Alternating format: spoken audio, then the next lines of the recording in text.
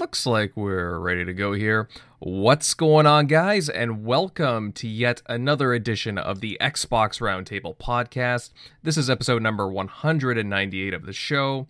We talk about all things Xbox and, of course, a little more from around the game industry. I'm your host, Invader, and thank you for tuning in tonight. As always, we've got a pretty good show in store for you tonight. Deathloop finally released, and it's been getting some interesting scores. We'll get into all that, talk about our impressions of the game. As well, Nvidia had a pretty large database leak, causing some games to be prematurely unveiled. Are we looking forward to anything that got leaked out? We'll give you our impressions on that, all that, and more. But first, let me introduce tonight's panel. And we got a few guests with us tonight. Let's see. First off, we will introduce one of the voices behind the Living Split Screen show. He's also a panel member on the Shop podcast. Please welcome Pong Soul. How you doing, bud? Were you just about to say Pong Shoal? That would have been awesome. I was. I was getting, yeah.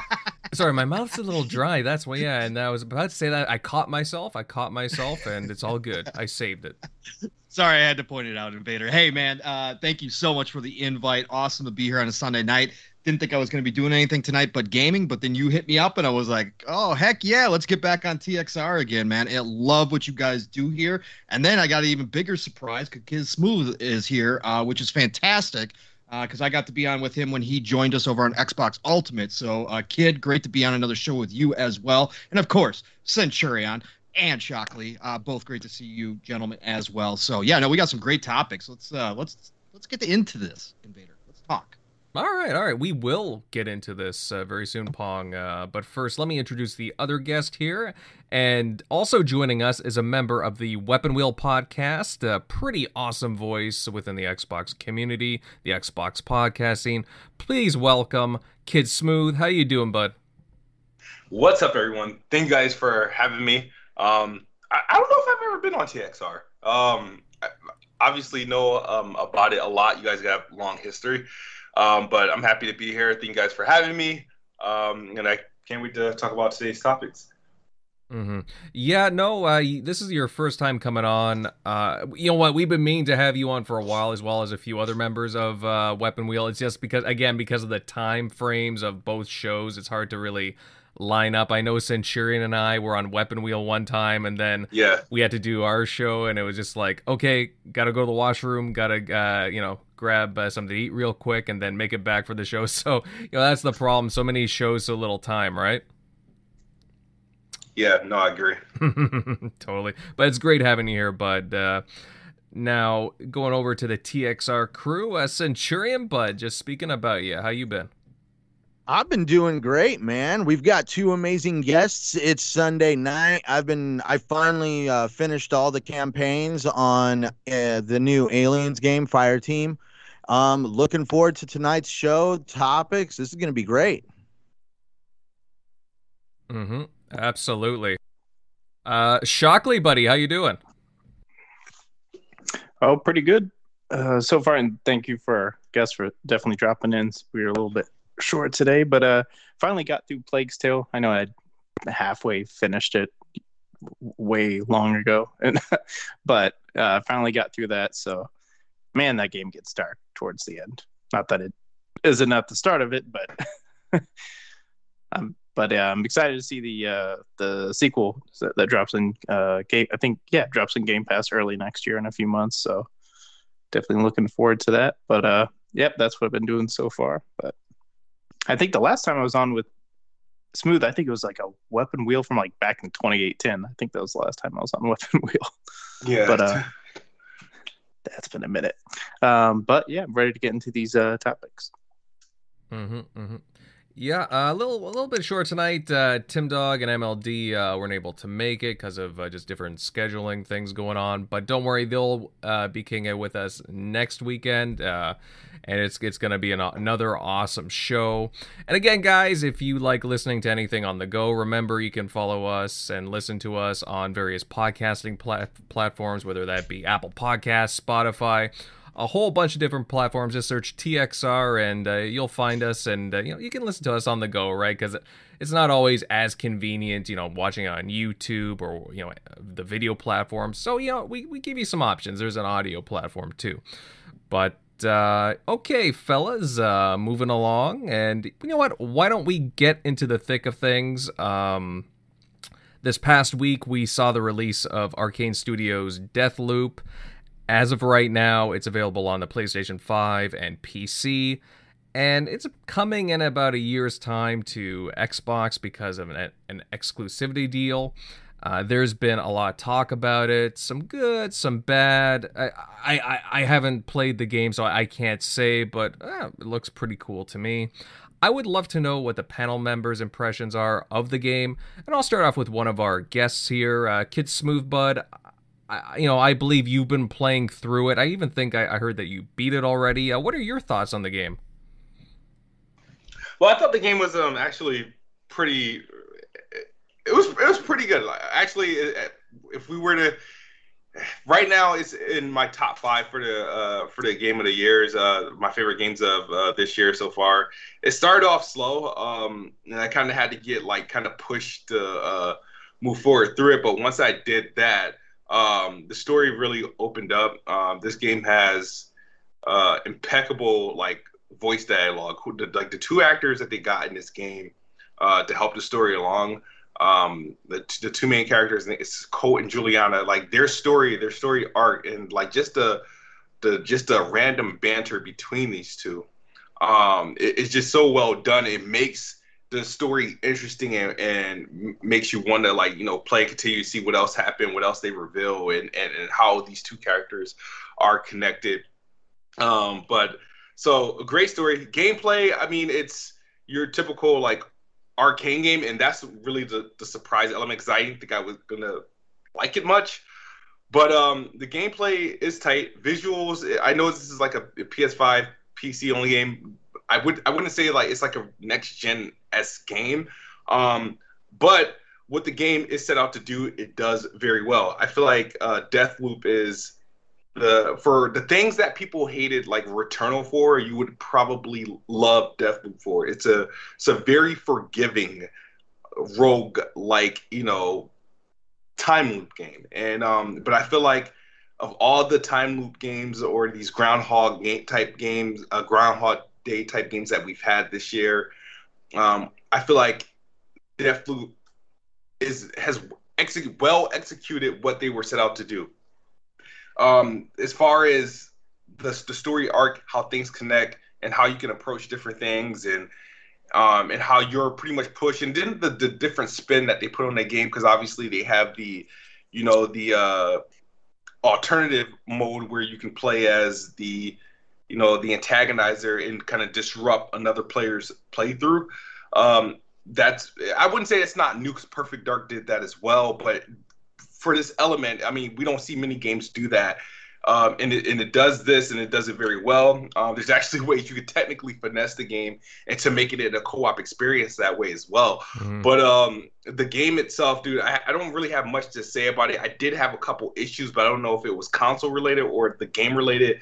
I experienced drifting issues with my DualSense playing this game, and it did crash on me twice. I had a system crash, and then I had a menu crash. But beyond that, I had a good experience, and I kind of I think it was between yesterday and this morning was kind of really the most time I did. I think I spent maybe 7 hours just alone yesterday playing a game, because once the game opened up and the loop opened up, it became addicting.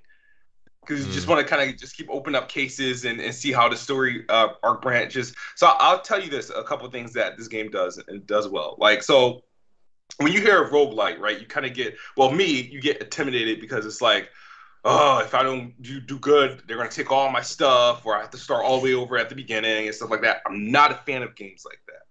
But Deathloop does kind of set it up in a way to the point, probably one of the best tutorials in the game, because they kind of simplify everything of how everything should work, pretty easy to understand.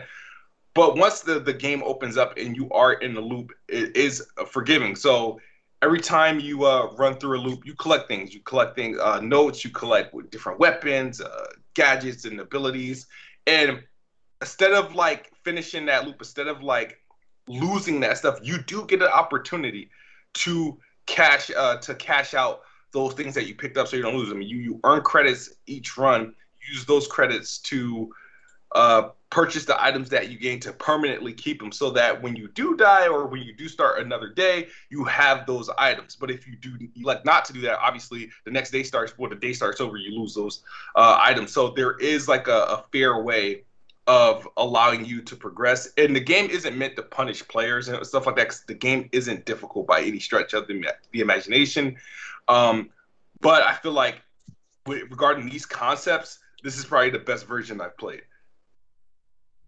Well, I mean, as long as it's fun, honestly, you know, that the loops make sense, and you know, just the progression itself, again, that it's fun to go through the levels.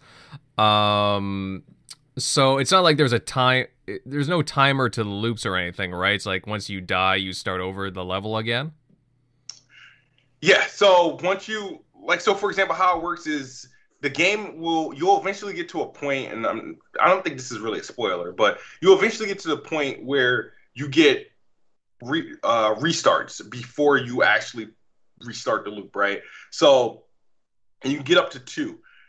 So if you die, like in the middle of a shootout or something like that, what it would do is it will rewind you back a couple meters back and make you temporarily invincible to protect you, so you can get back to where you was, to give you another opportunity to do that. You get that twice. If you lose 2 lives, pretty much, then that's it. You start that loop again from the beginning of wherever that loop is destined to begin at.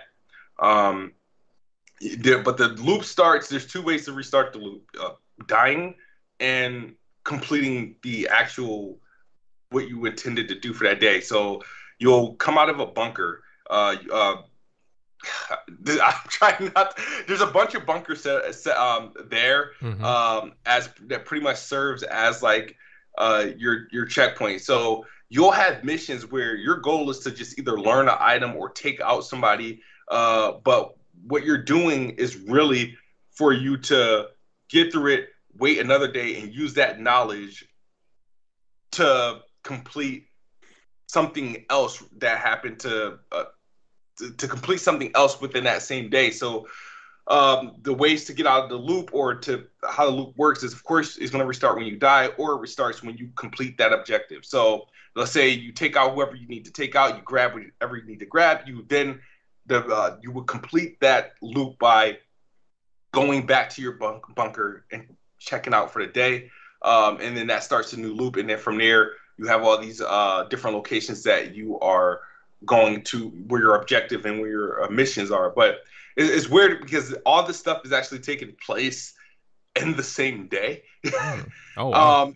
And different time zones. So there's things that only happen in the morning, things that only happen at noon, things that only happen at the afternoon, and things that only happen in the evening. So, but when you open up the game in the menu, it does seem overwhelming at first, but once you follow your pretty much the objectives and whatnot, it does get simplified, and things do come together fairly nicely. All right. Yeah, it just again, the game's only available to PlayStation guys and PC, and Xbox guys are just kind of wondering, you know, okay, you know, there's very curious about the game, right? Because we gotta wait for, you know, about a year or so before it gets onto the platform, or just Game Pass overall, I would presume. But yeah, I'm seeing some mixed things. I don't think it's doing so well on PC right now. I've been hearing about a lot of like glitches and bugs, and like just general fidelity overall is not so good. But general performance, like, how is it on the PlayStation 5? I mean, it's not perfect. So they got a couple modes. They have the ray tracing mode, which is like 30 frames per second, but it has like frame pacing issues, so it's not really optimal. They have a resolution mode, but it doesn't hold 60 frames per second at all. Like it's targeting like I think it's close to 4K, but you're not getting 60 frames. And you got performance mode, which is pretty much locked at 60. at a lower resolution. It's like closer to like 1440p, I believe. But that's the mode I played with. Like I tried the other modes, but I stuck with the performance mode because it was the most consistent performance. So as far as optimization wise, they did, I guess, optimize well for the PlayStation. The issues, like I said, I have ran into like bugs where, like I said, my control. I don't know if this is a controller issue because I've only experienced this horrible drifting issue when I was playing Deathloop. I didn't have this experience with like Returnal and Ratchet and Clank or anything like that. But where like literally I would sit my controller down and literally watch my guy aim directly for the sky. And the reason why I did that because I kept finding myself in shootouts where I'm fighting with my controller to aim, and I'm like, why is it drifting up? And so I was like, let me put my controller down, see what's going on. And fair enough, he was pointing up. So I had to break out a new controller to get that done. So like I said, it was weird because it only happened when I played the game. It didn't happen in my menus, didn't happen in any other game. It just happened when I was playing Deathloop. And then I had like a menu bug where I was, cashing out with messing with my inventory, and I could no longer go back. Like the buttons wouldn't react to anything, and it was just stuck at the menu. So unfortunately, you're forced to close out the app, and when you do that, you're going to start, the loop over. So I experienced that, and then a system crash, which I don't know if I mentioned, and then that was like the first day after a couple hours of play. Other than that, I mean, those were like 3 isolated issues. I think overall, though, the game was pretty much optimal. All right. I mean, that sounds pretty good to me. I mean, all games, they seem to have like, the occasional bug, which should get patched within the next week, I would imagine, or so. So I don't think it's not that much to worry about that. But that's some good information there, Kid Smooth. So I know we were talking a bit beforehand in the pre-show because you never played Dishonored, right? If I'm not mistaken, or did you? I played them. I just never beaten any of them. So like I played like both of them. In either of them, I don't think I've gotten like significantly far into them. I just kind of sort of dropped them. Mm-hmm. But there is some similar things in the games like that I'm familiar with. Like there's like a couple of abilities that are directly from Dishonored that I know. Like my friend Attic, he actually played through Dishonored from start to finish. And he was also able to identify those abilities that are present in Deathloop that are directly from, Dishonored. Yeah, I think Blink's in there. Yeah, it's the shifting thing one. That's what it's called. But I think it's called Blinks in Dishonored, right? Yeah, I think Blink is like the one that kind of teleports you across. Yeah. Yeah. Mm-hmm. Oh, yeah. Well, I think that's where Attic was saying he was upset that it wasn't Dishonored 3 that they were making Deathloop. Mm-hmm. Well, I mean, I would imagine they would eventually get to Dishonored, but I mean, the DNA is there. Like just from watching the gameplay alone, like you talked about the blink ability, yeah, that's totally there. Just the way that again you approach some areas, just stealthily sneaking around some areas. It does remind me of Dishonored. Even I know it has a different color palette, but even just the way that some of the designs are, and even some Prey too. Like I'm seeing, like I look at some weapons and I'm like, that looks like some Deco inspired Prey stuff. So just art style wise, I see like a mix of different things in this game. It just has me very curious, to say the least. Now Centurion, I know that you've played a whole half an hour or 15 minutes of the game? Pretty much. That's why I've been just letting Smooth talk about it, because I've done one loop, which is pretty much a predetermined tutorial, so I feel like I have experienced nothing. But other than I could see what he's talking about. I can't deny any. I mean, what he went into detail about on the two characters and the dialogue between them, I already see that in my little 30 minutes, and I'm really looking forward to the full experience. Mm-hmm. Yeah. Actually, considering the full experience, Smooth, how long did it take you to run through the game? That's a good question. I want to know if there's a way I can check it out on PlayStation. I'm going to say, when did the game came out on Tuesday? I believe so. Yeah, the All right, 14th. so I played it the night of, because I think I worked that day. Wednesday I didn't play because I did the podcast, and did I do Saltiest Gaming podcast on Thursday? So I didn't. I don't think I played it there. And then I played Friday, Saturday, and today, Sunday. All right. So yeah. So those were So it was like 4 days, but I don't know how much game hours I actually have in it.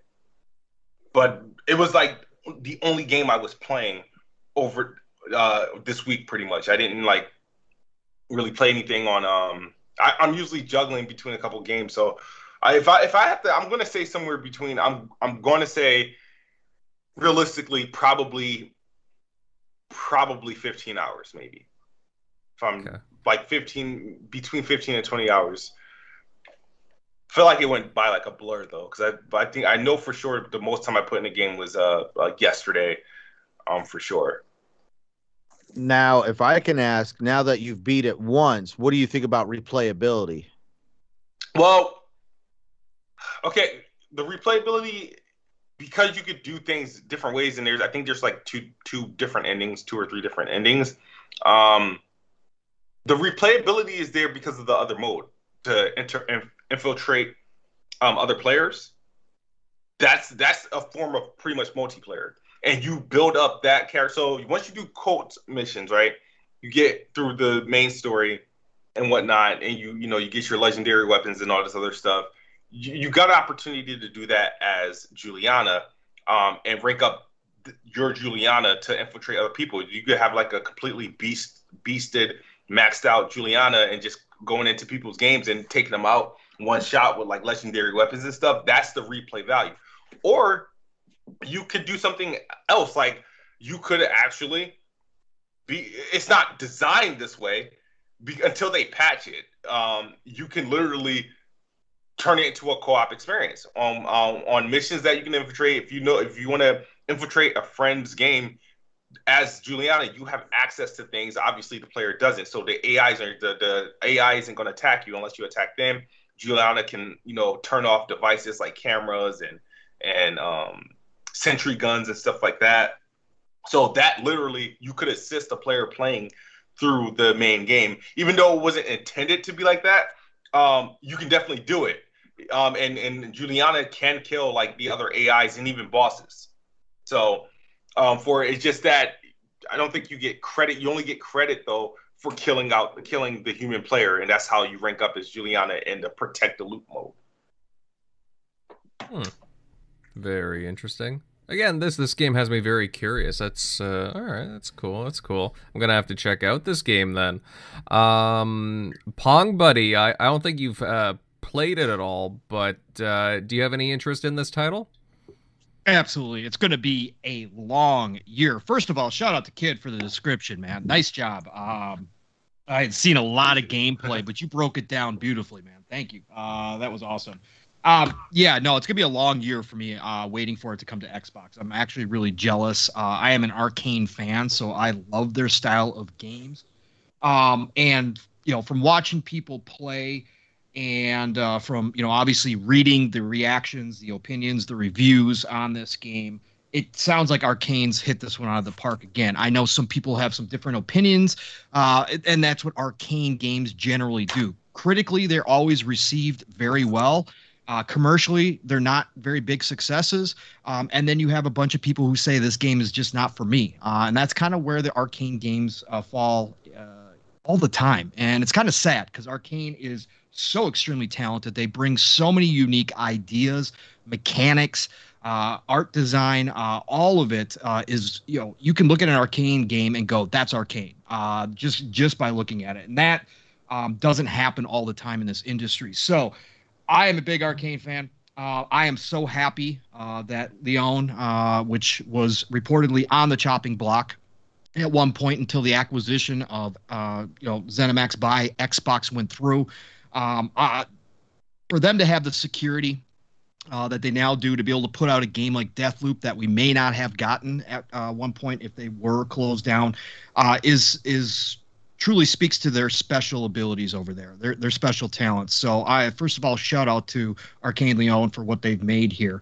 I think that this game has its I think it's a lot like other Arcane games, that they do so many things so well that the games kind of fall into these in between places. They don't necessarily fit into one genre, and that's why I think people have a hard time. Some people have a hard time, deciding whether or not they enjoy the games from Arcane. And Deathloop appears to be no different. I was one of the ones that was very tired of seeing Deathloop at every single show. I had seen enough, right? I had seen plenty on it.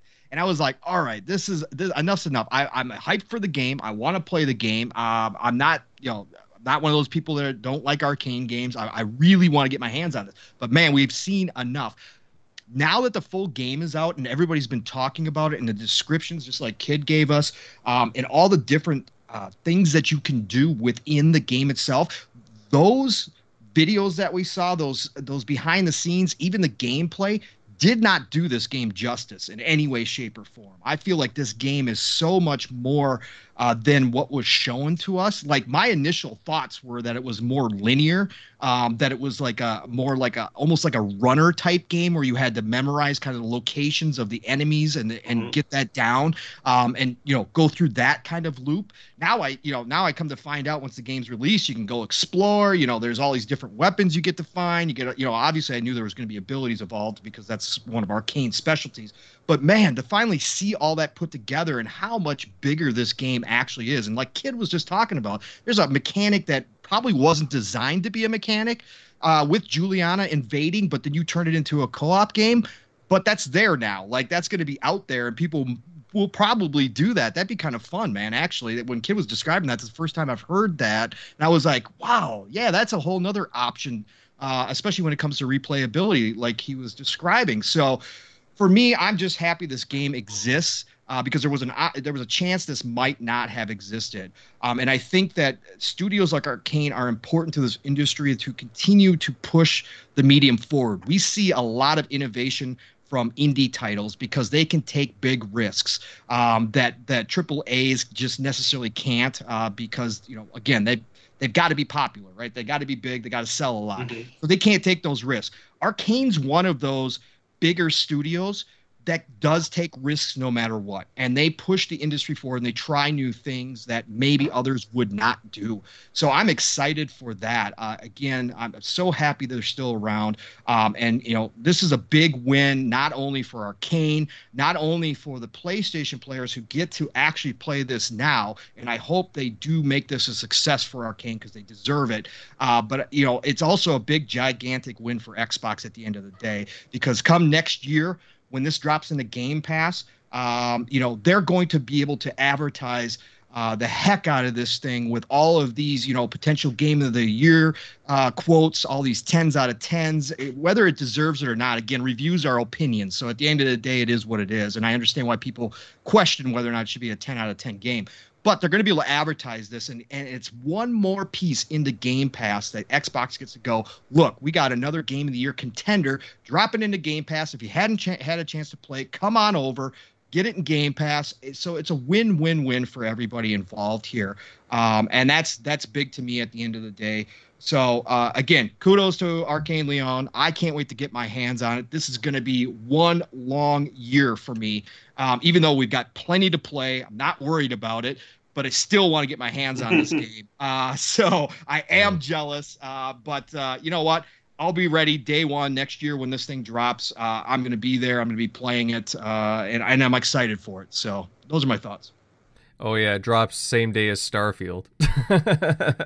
Yeah, don't say that, because then it will be ignored for a while. Oh man, no, that's definitely not gonna happen. Yeah, I know.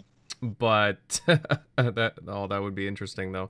But I am curious to see how PlayStation consumers, PlayStation fans, support this title, because this is going to be the last Arcane game that's going to be available on PlayStation platforms. And then again, because of the buyout, the ZeniMax acquisition, this is the last game from them. So I'll just be curious to see the sales numbers on this one. Again, I'm not like a huge like sales guys. I want to see. I use it as just a metric just to see how games are being supported. I'm not really one to like really tout them, but I will say though that again for the PlayStation consumer base, I'll be curious to see the numbers coming out of there, because I hear a lot of Xbox guys saying, "Oh yeah, we can wait. Even some of the guys that own both the Series X, S, and the PlayStation 5. Like myself, I'm a multi-console owner, but I'm gonna wait a bit. So I'm kind of curious to see how the numbers are gonna go. Shockley, I can't remember. Are you gonna be picking this up, or are you gonna wait? We'll see. I mean, right now I still need to finish Scarlet Nexus, Near Replicant, and Tales of Arise that I just bought. So with it being like a whole nother $70 and it probably dropping in Game Pass day one, I'm gonna try to get through some of the other games, finish like Dragon Quest 11 before it leaves Game Pass here probably soon. So I might wait if it goes on a sale and I've gotten through some of those games, and maybe. But yeah, I'm definitely excited for it. Love the first Dishonored. Bought the collector's edition for the second one, even though I need to still finish that one. I just wanted the Corvo mask from the first game. right. But yeah, I'm definitely excited for that one. It looks like it's going to be like a Arcane summer next year on Xbox, because you got Redfall early spring or early summer, and then you have, if it's just about a year, we'll have a Deathloop. Maybe that's why they postponed the game, because they knew Arcane was going to drop 2 games in the same month window with Redfall and Deathloop, because Deathloop was supposed to come out earlier this year, which would have put it out when Redfall was coming out on Xbox. So who knows? Maybe that's why they delayed it. But but no, it looks really cool. I think, like a lot of people have reiterated here, like when you first saw all those early screenshots, Returnal kind of caught my eye more when they first did that showcase, and Deathloop looked kind of cool, but I thought it was something completely different. I thought there was and there is characters in there, but I didn't know it was that main protagonist, Colt. I just thought there was all these different other characters you were going to choose from or something. But to see it's more like Dishonored, and then it just has this cool aesthetic and more open, you can be more creative. I think that's where some people are maybe not liking it is, and this can be said for Dishonored as well. If you just play Dishonored and you're not just trying to come up with some scenarios yourself, creatively how to use these tools. Ooh, what if I did this? And just try to be ambitious with it, and just try to hey, this time I'm gonna take this gadget, because you'll see videos of people playing Dishonored, and then they'll do some crazy, they'll set up crazy traps here, and they'll all just go perfectly like a domino effect, and it looks ridiculous. But if you have some of that creative, if you're being that creative when you're playing it, you'll have even a better time. But I could see where some people might be playing it and okay, this is boring, or this AI is not the sharpest. But some of that can be said in some of the Dishonored games. It's it pretty decent AI, but it wasn't amazing. But the cool thing about it was the creativity with the tools and the abilities, which is something kind of like what you have in here. So I think if you're just going into the game and taking advantage of what Arcane gives you to be creative and do all these cool sick assassinations, and because I guess you have to plan out your day to try to take out the people you're supposed to kill all in one day, so you have to, I guess, apparently manage your time and stuff. So it sounds pretty cool from now what I understand what it is. But yeah, because early on it was kind of looking like it was something else, but I think maybe that's why they kept trying to show those trying to show so much of it each time, because I think they were probably getting feedback of people not understanding quite exactly what it was when they first announced it. But yeah, we'll see. Hopefully maybe I'll pick it up if it goes on drops on sale. Because that not that I don't have, because I do. Game Pass saves me so much money that I just dropped on the Rise, and having spent like more than like 30 minutes on it. So like I'm not scared to drop that to play a game or try out a game I want to play. But when it's $70 each time, especially like I played through Returnal, beat it really quick, but it didn't feel like I got like it was a great experience, but it was like that was a $70 game. Like it didn't quite feel that way. Same, I would say the same with, I haven't played Psychonauts 2 yet, but when I saw it was 60 when I was about to buy it for that Microsoft Rewards punch card, I was like, oh, it's 60? I thought this was a Kickstarter game. Not to say anything bad in that, I just didn't expect it. I thought it was going to be like a $40 game. But I apparently with all the content that I think Microsoft, because I think early on there wasn't going to be as many boss fights, so maybe that's why I had that kind of indication in my mind from what the Kickstarter was. Mm-hmm. But I guess they added a bunch of that once they got Microsoft funding, so that I didn't know. But I don't know. Sometimes some of that, not that I'm against $70 in totality, but I was just like, there's just so many of them now, so it's like, maybe I'll just hold off a little bit, especially with the that tax you're getting up there close to $75. So it's like each one, and then you don't know whether you like it, like some people have indicated. So yeah, no, hey, but it costs like a little bit over like $90 you're in Canada, here, so you get super screwed. Yeah. It's like back in the 90s when you didn't have Spotify, and then you buy that album and there's like 2 good tracks and you're like, awesome, I heard those on the radio, and then let me get to the rest of the album. Oh, those were the 2 good tracks. That was it. Oh, okay. Mm-hmm. And then you wasted, $10-15 on an album that you are going to listen to more than like a couple times. Oh yeah, been there. I think we've all been there now that I think about, oh man. Yeah, I have a lot of albums. I'm just like, literally, I just bought this for the one song, but whatever.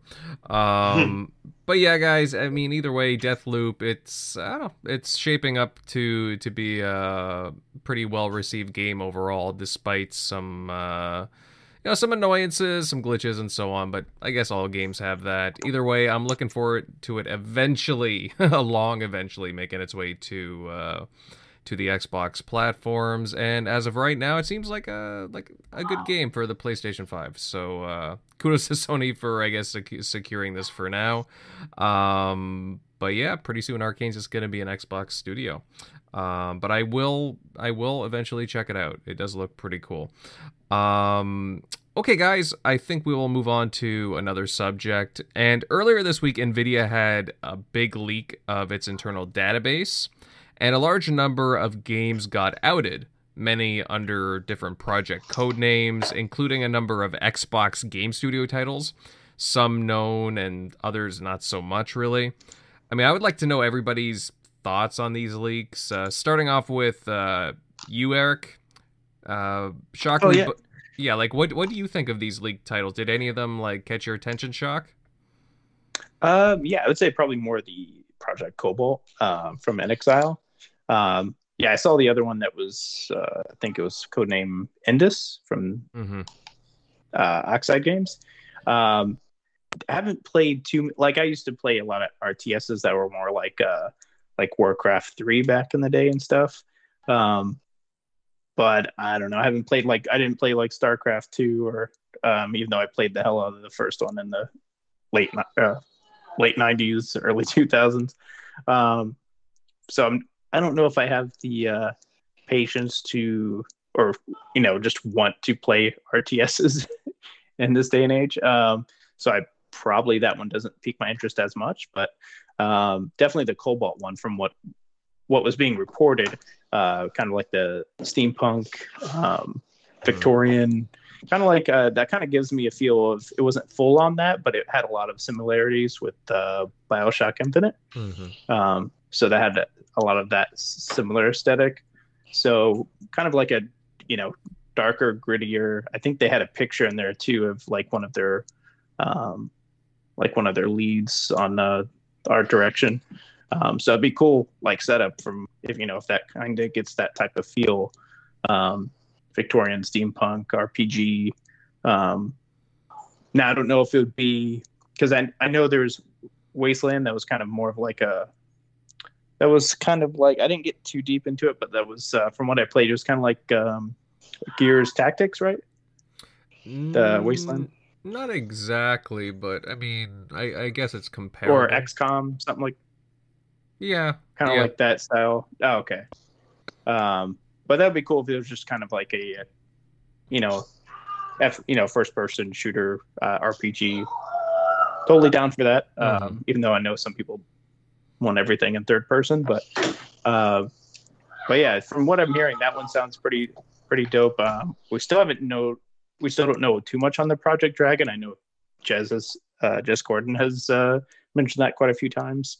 So I'm not sure if that's Project Dragon really is like in the sense of what it's supposed to be, kind of like an Avowed or something like that from IO Interactive.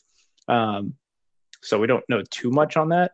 We already know what the Typhoon one, which is the Contraband that they announced, but otherwise, yeah, I mean, it seems like they have a lot of other projects outside of like some of the first party. So like with IO Interactive and the ones that are making Contraband. So it's cool that they're, funding some outside projects. They haven't totally given up on that, because that wasn't their problem per se, but it was just that so much of it early on Xbox One was like only that. So when something didn't hit quite as much, like Quantum Break got a lot of shit that it probably didn't deserve. Yeah. Whereas like when Control was kind of like by itself and didn't have all the pressure riding on it, even though there's some parts of that are, maybe not amazing, it still got a lot more praise because it wasn't, it doesn't have this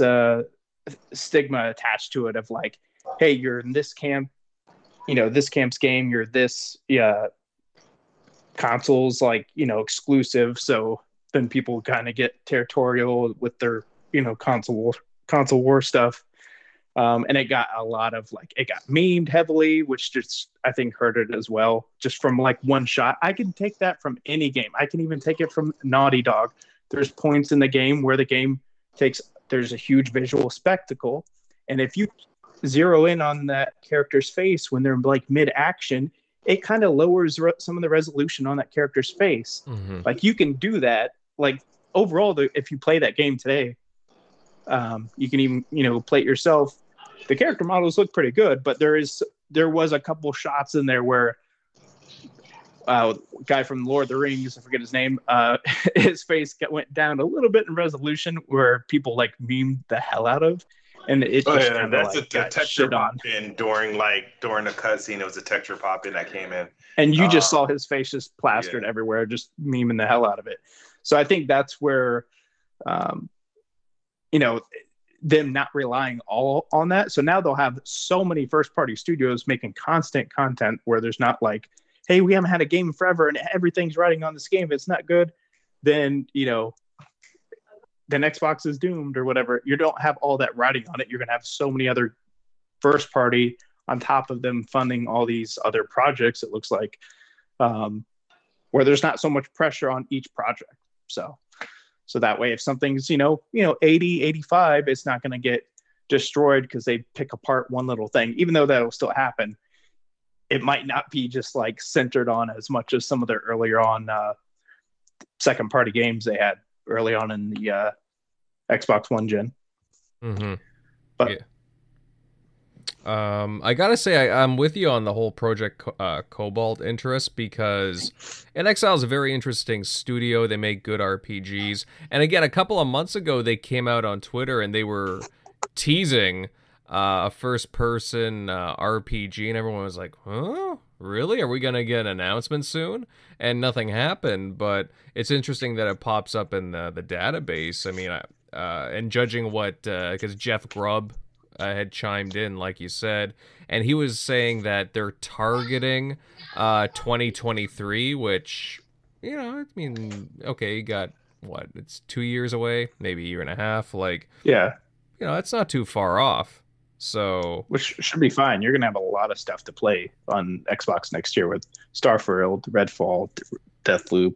You'll have all those other games that are at least timed exclusive that are going straight into Game Pass, Plague's Tale, Stalker 2. So, I mean, you're going to be bloated throughout the year with stuff to pay that's just going to fall to play that's just going to fall in your lap if you have a Game Pass subscription. So, yeah.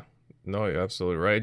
I'm just thinking about the amount of RPGs that they're going to have alone. You talk about Project Cobalt, Fable obviously got announced, the Fable reboot, Elder Scrolls 6, Avowed. It's it just boggles the mind. Like they're gonna have a monopoly on Western RPGs. I mean, I joke when I say that, but I'm just saying, like, it's funny. Everybody was always at Microsoft to make more RPGs. Now they're gonna have like the largest suite of Western RPGs around, some of the most famous ones. Outside of CD Projekt Red, but then again, they have kind of taken a dip recently. So, yeah. Centurion Pal, looking at this leak here, does anything catch your eye? There was a lot of stuff in that leak. Obviously we keep talking about Project Cobalt. I mean, that game right there, the one photo, if that is a photo of the game in the article, definitely is some eye candy, steampunk. I mean, what more could you want? But I tried reading a lot of what was in that leak. There was also, like, I think DLC, all sorts of stuff for us to all be excited for. And I mean, God, I wish I could remember some of the names we saw in there. I mean, I really did look at the leak. There was just a lot of names in there. Did any of them stand out to you, Invader? I know I'm not trying to pass the question. Well, Shockley had mentioned this to the Ox. Well, it was listed as Oxide, but it's Project Indus. Well, that's what a few outlets are saying, like Windows Central. The strategy simulation game, and presumably it's being done by Oxide Studios. That's where the whole Oxide name comes from. And if you look on their website, I mean, they're the developer of Ashes of the Singularity, and they seem like a pretty competent RTS studio, but from the sounds of what this game is, like a simulation city building game, I have a feeling it's going to be very similar to the Civilization series, if I'm to put a bet on anything. So that would be an interesting get for Xbox, and apparently it's going to be for both PC and Xbox consoles. So I mean, that's something that I'm interested in, since I do really enjoy RTS and city building games. But I mean, we're just talking about right now Xbox specific games, but there's a larger list, and there's games there like Crysis 4 and Titanfall 3 that's on the list, and Titanfall 3 really caught my eye. See, and that's where I got, my God, I lost like 15, 20 minutes of my life sitting down and almost like scanning that list just to see what was in there or what we possibly could get. Cause I know it's not a guarantee. Those are just placeholders a lot of times for games that could or could not exist.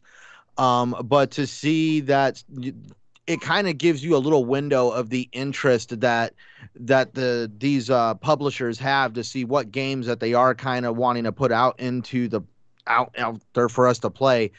But definitely everything coming down the road for Xbox, and we're all excited to be in gaming in general, in my opinion.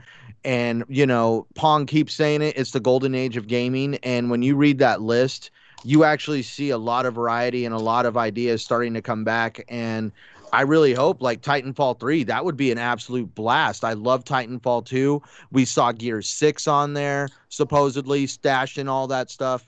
There is a lot of games there and a lot of reasons for us to all be excited.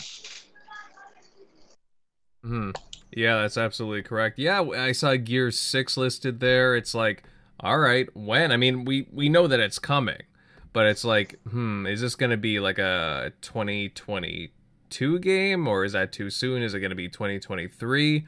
I mean, there's just looking at Xbox's portfolio now and the release dates where they all kind of align, I'm just like, I'm just wondering how they're gonna like position all these titles, like their shooters, RPGs, and whatnot. Kid Smooth, like Yeah. I mean, you've taken a look at this list, I'm pretty sure. Like, does anything catch really catch your attention at all? No, I mean I looked at it, but once the Windows Central article broke some of revealed what some of the project games are, they didn't really just grab me. I'm not like those RTS type games, so the one that's Oxide Games are doing, have no interest into it. Like regardless if it's coming to Xbox or PC. Right. The other one from Project Cobalt, now that's more interesting to me. But the thing is that I know it's far away, so I try not to get like all caught up into it. So honestly, I saw Gear 6 there, and we know that's coming. There were some other project names that confirmed, like Fable.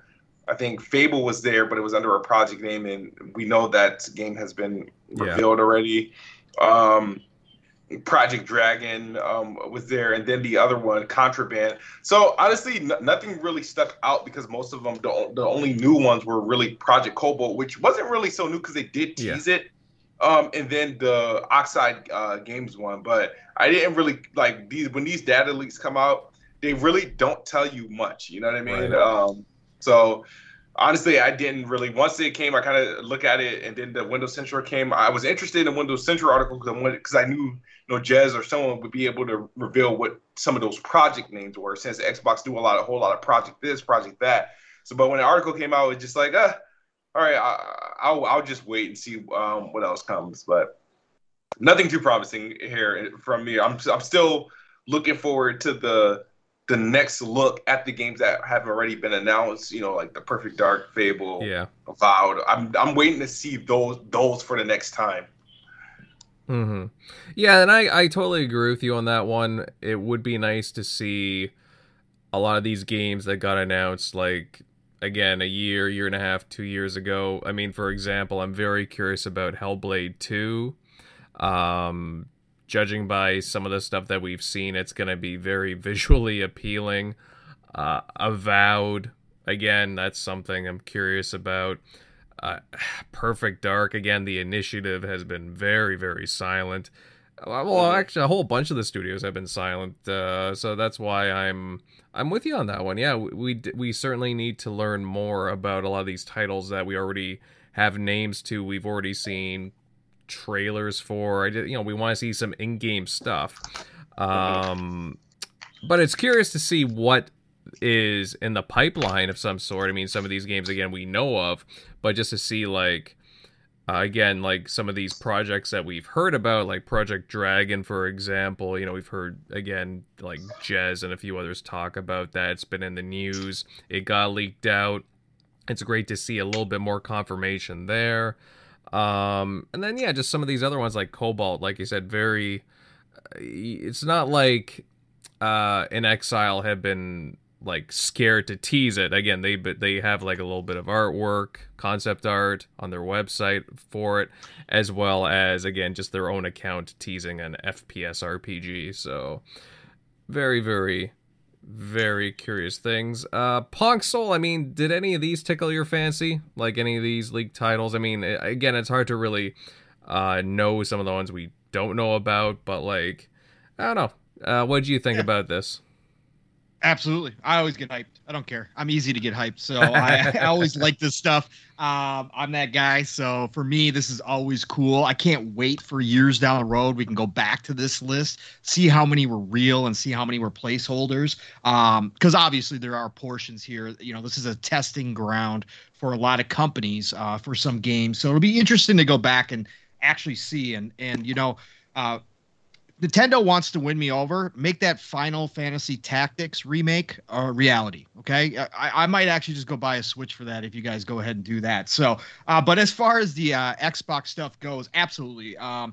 Project Indus, I have been clamoring for a long time that we need more RTS / strategy / sim games on console. I have even gone so far as to say, make them keyboard and mouse required. I don't care. Just give us more of those games on console. I'm a big fan. I want to be able to play Total War on my Series X. I want this stuff to happen. So to see something like this come out of nowhere, and to know that that Xbox is working on this stuff with Oxide, and they're going to actually bring one, and we suspect that Age of Empires 4 will eventually come to console as well. That gives me hope. That gives me a lot of hope. There's a couple other ones coming out this year as well that give me hope. But to see this specifically, I was extremely excited. So I can't wait to see more on it. There's supposedly been one potential piece of art / maybe screenshot design that has been posted that kind of gives you the feeling of it. It's definitely going to be a Civ style game, and I am all for that 100%. And then of course Cobalt. I am bullish on In Exile. Okay, Wasteland is a fantastic game. Unfortunately, it is a genre of game that not everybody enjoys. So therefore, a lot of people do not know about In Exile and the talent that they do have over there. They right now, I would put them up there in terms of writing, character development, world building. I would put them right up there, with your Obsidians, your Bethesdas, for sure. And so for them to finally get an opportunity to do a first-person style RPG, I've heard rumors it might also be optional third-person, which would be fantastic for a lot of people who want that. I hope they do that.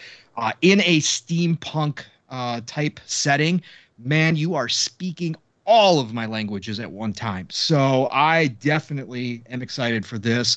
Obviously, it had been teased. Obviously, the talk had been out there previously about it. But again, it was just awesome to see this this leak come out, and then Jez come out and be able to break it down and say, well, at least we can confirm that portions of this leak have to be true and have to be factual, because there's no way that NVIDIA would know about the code names internally. So that was really cool. But yeah, no, I can't wait for In Exile to show us something on this game. I know a lot of people are talking that it is further out. I'm hoping we get to see at least a glimpse like we did with Avowed, earlier, maybe the VGAs or something, because I really want to see what their vision is. I just want to see a glimpse of it. I know we won't get the overall feel or, even understanding of what it's going to be, but I just want to see it. I'm that kid who goes and runs around and finds all of his Christmas presents before Christmas. Okay. So I want to see everything. I don't care. I don't care if it's early. I don't care if it's CGI. I don't care, whatever. Just give it to me, because I want to know about it. So very cool stuff there. Obviously, like Gears 6, that kind of stuff. We knew that stuff was coming. So that wasn't a big surprise. Again, whether those were placeholders or whether that was something they were I doubt they were testing anything, because they're not even working on Gears 6 supposedly yet, outside of just pre-production already, and kind of getting ideas out there. But again, it just gives us a glimpse into the future. And if 50% of this stuff is real, like Centurion shouted me out, I have been saying this is the golden age of gaming. Man, we have so much goodness coming to us. We already have a ton, and this is just the start of this current gen. This is going to be a long gen, 8 to 10 years. I imagine it to be.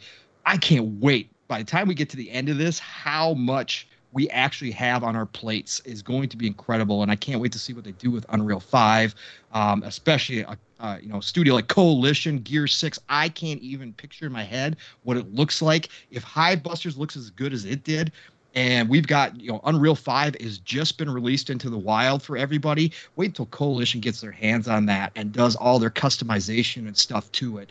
It's going to be mind-blowing. So, yeah, these games excite me. I can't wait to see more. Awesome to see a leak like this happen. It just gets me more hyped for this whole gen. Mm-hmm.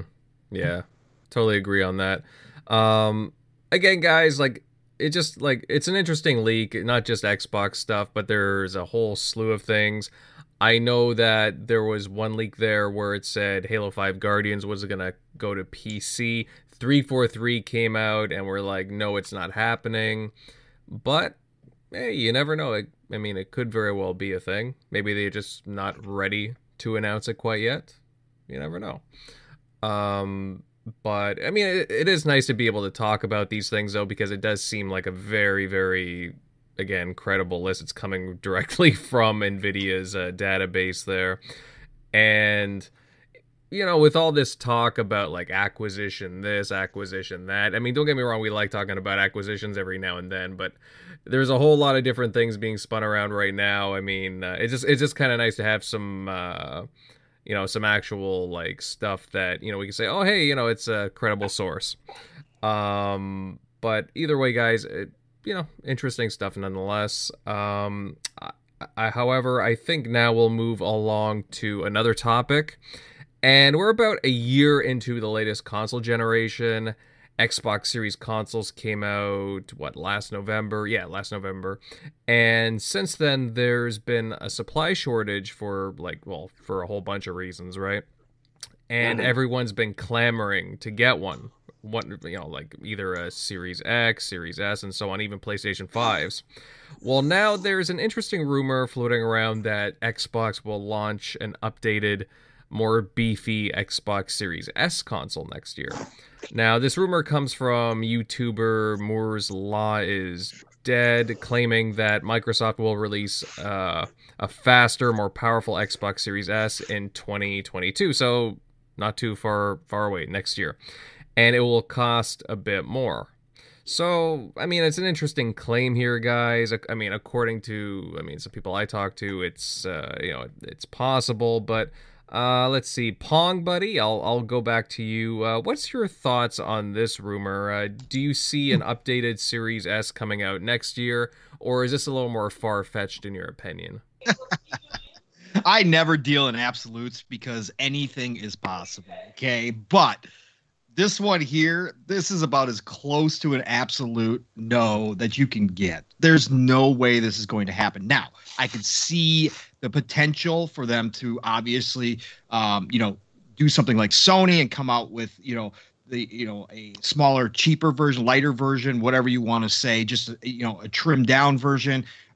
You know, as tech gets better, you know, we've heard about the 6 nanometer being ready to rock and roll pretty soon here and that kind of stuff. But as far as more powerful, as far as being a whole, you know, refresh or, you know, whatever you want to call it, absolutely not. I don't think it's going to happen. The chip shortages have affected this entire current gen already. That's why I just got done saying I believe this gen is going to be probably the longest gen that we've had in terms of consoles. I think this one definitely could approach the 10-year mark easy. So do I think we'll eventually have some type of refresh? Yeah, I think that's part of the standard operating procedure at this point for all the companies is to do that within you know, a current gen. But this one right here, this soon, this quick, absolutely not. They're not going to do it. Like I said, you know, I should take absolute out of there because I just said I don't deal in absolutes, but this one is close. 99% sure. 99% sure this is not going to happen. It just makes zero sense. They are fighting for every little bit of stock as it is right now. We know there's some help on the way that, you know, we're trying to build some stateside manufacturing plants to try to alleviate some of the issues, the shortages, but those are going to take, you know, a year or two to get up and running. I mean, there's just no way in the middle of what we've got going on with the entire world right now that they're even close to thinking about doing something like that. In my opinion, again, this is all opinion. So I think this is kind of a BS report, or it was a report, you know, that had come up that there was, you know, plans. We always know they're planning for the future, so we know there's talks. I mean, Phil's confirmed, of course. They're looking at more consoles. They're designing their next console right now as we speak. So that's always going to happen. But the time frame wise is what I have an issue with. So I definitely do not give credence to this one here. Yeah, and I can see what you mean. Like, you know, it's already been tough trying to find one of these consoles as is. I mean, maybe you'd be lucky to find a Series S more than a Series X by far. But again, they're having a hard time getting these consoles out already. It's, you know, it's certainly an interesting rumor. I can't see it coming so soon, especially within like, again, a 2-year time frame. I mean, it's possible that you know, they could be confusing. Like, again, look at what PlayStation's doing. You know, the update, right, to the you know, to the, you know, the cooling side of the, you know, or whatever it may be, right? Yeah, they're always going to look to make the consoles cheaper, right? so they can start making money on the consoles. That's what Sony did, right? They're trying to find ways to do that all times because right now they're losing money on the consoles. So they gotta try to rework it, and if they can find cheaper parts or they can slim it down, trim it down a little bit, so that these production cost wise it goes down, so they can start making a little bit of money off the consoles. That's what they're going to look to do. Yeah, it could be something again, yeah, where it's like the PlayStation heatsink. They replace that, they cut some of that out, made it a little less hefty, I guess you could say. But it's still the same console overall. Shockley, buddy, I would love to know your thoughts on this. Do you think we'll see a refresh like this early coming next year to the Series S, or is this just a load of BS? Yeah, I don't see that happening. Yeah, especially I think the reports that you've heard of, like Sony doing one, wasn't coming out until like I think they rumored either 2023 or 2024. So yeah, it wouldn't really make too much sense. Like they planned that out, and they planned it out later than what at least the reports were for PS5. Apparently, that was ready to go a lot sooner, and they even potentially thought of launching it in like 2019.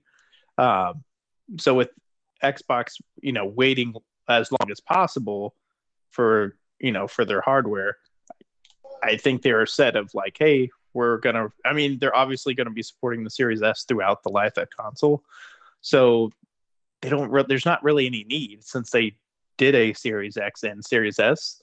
What would be the point? Like, there's only a $200 difference between them, and then soon they'd be better off just dropping off, instead of trying to spend the money on R&D on upping the Series S and making something in between a Series X and S, because I'm assuming then it would cost more, or I guess it would maybe decrease the price of the Series S, but they'd be better off just dropping the price of the Series X, $50, and get it. If they get that thing as close as to the same price as the digital PS4 or PS5, because I don't see Sony even dropping that price at the rate that those things are selling.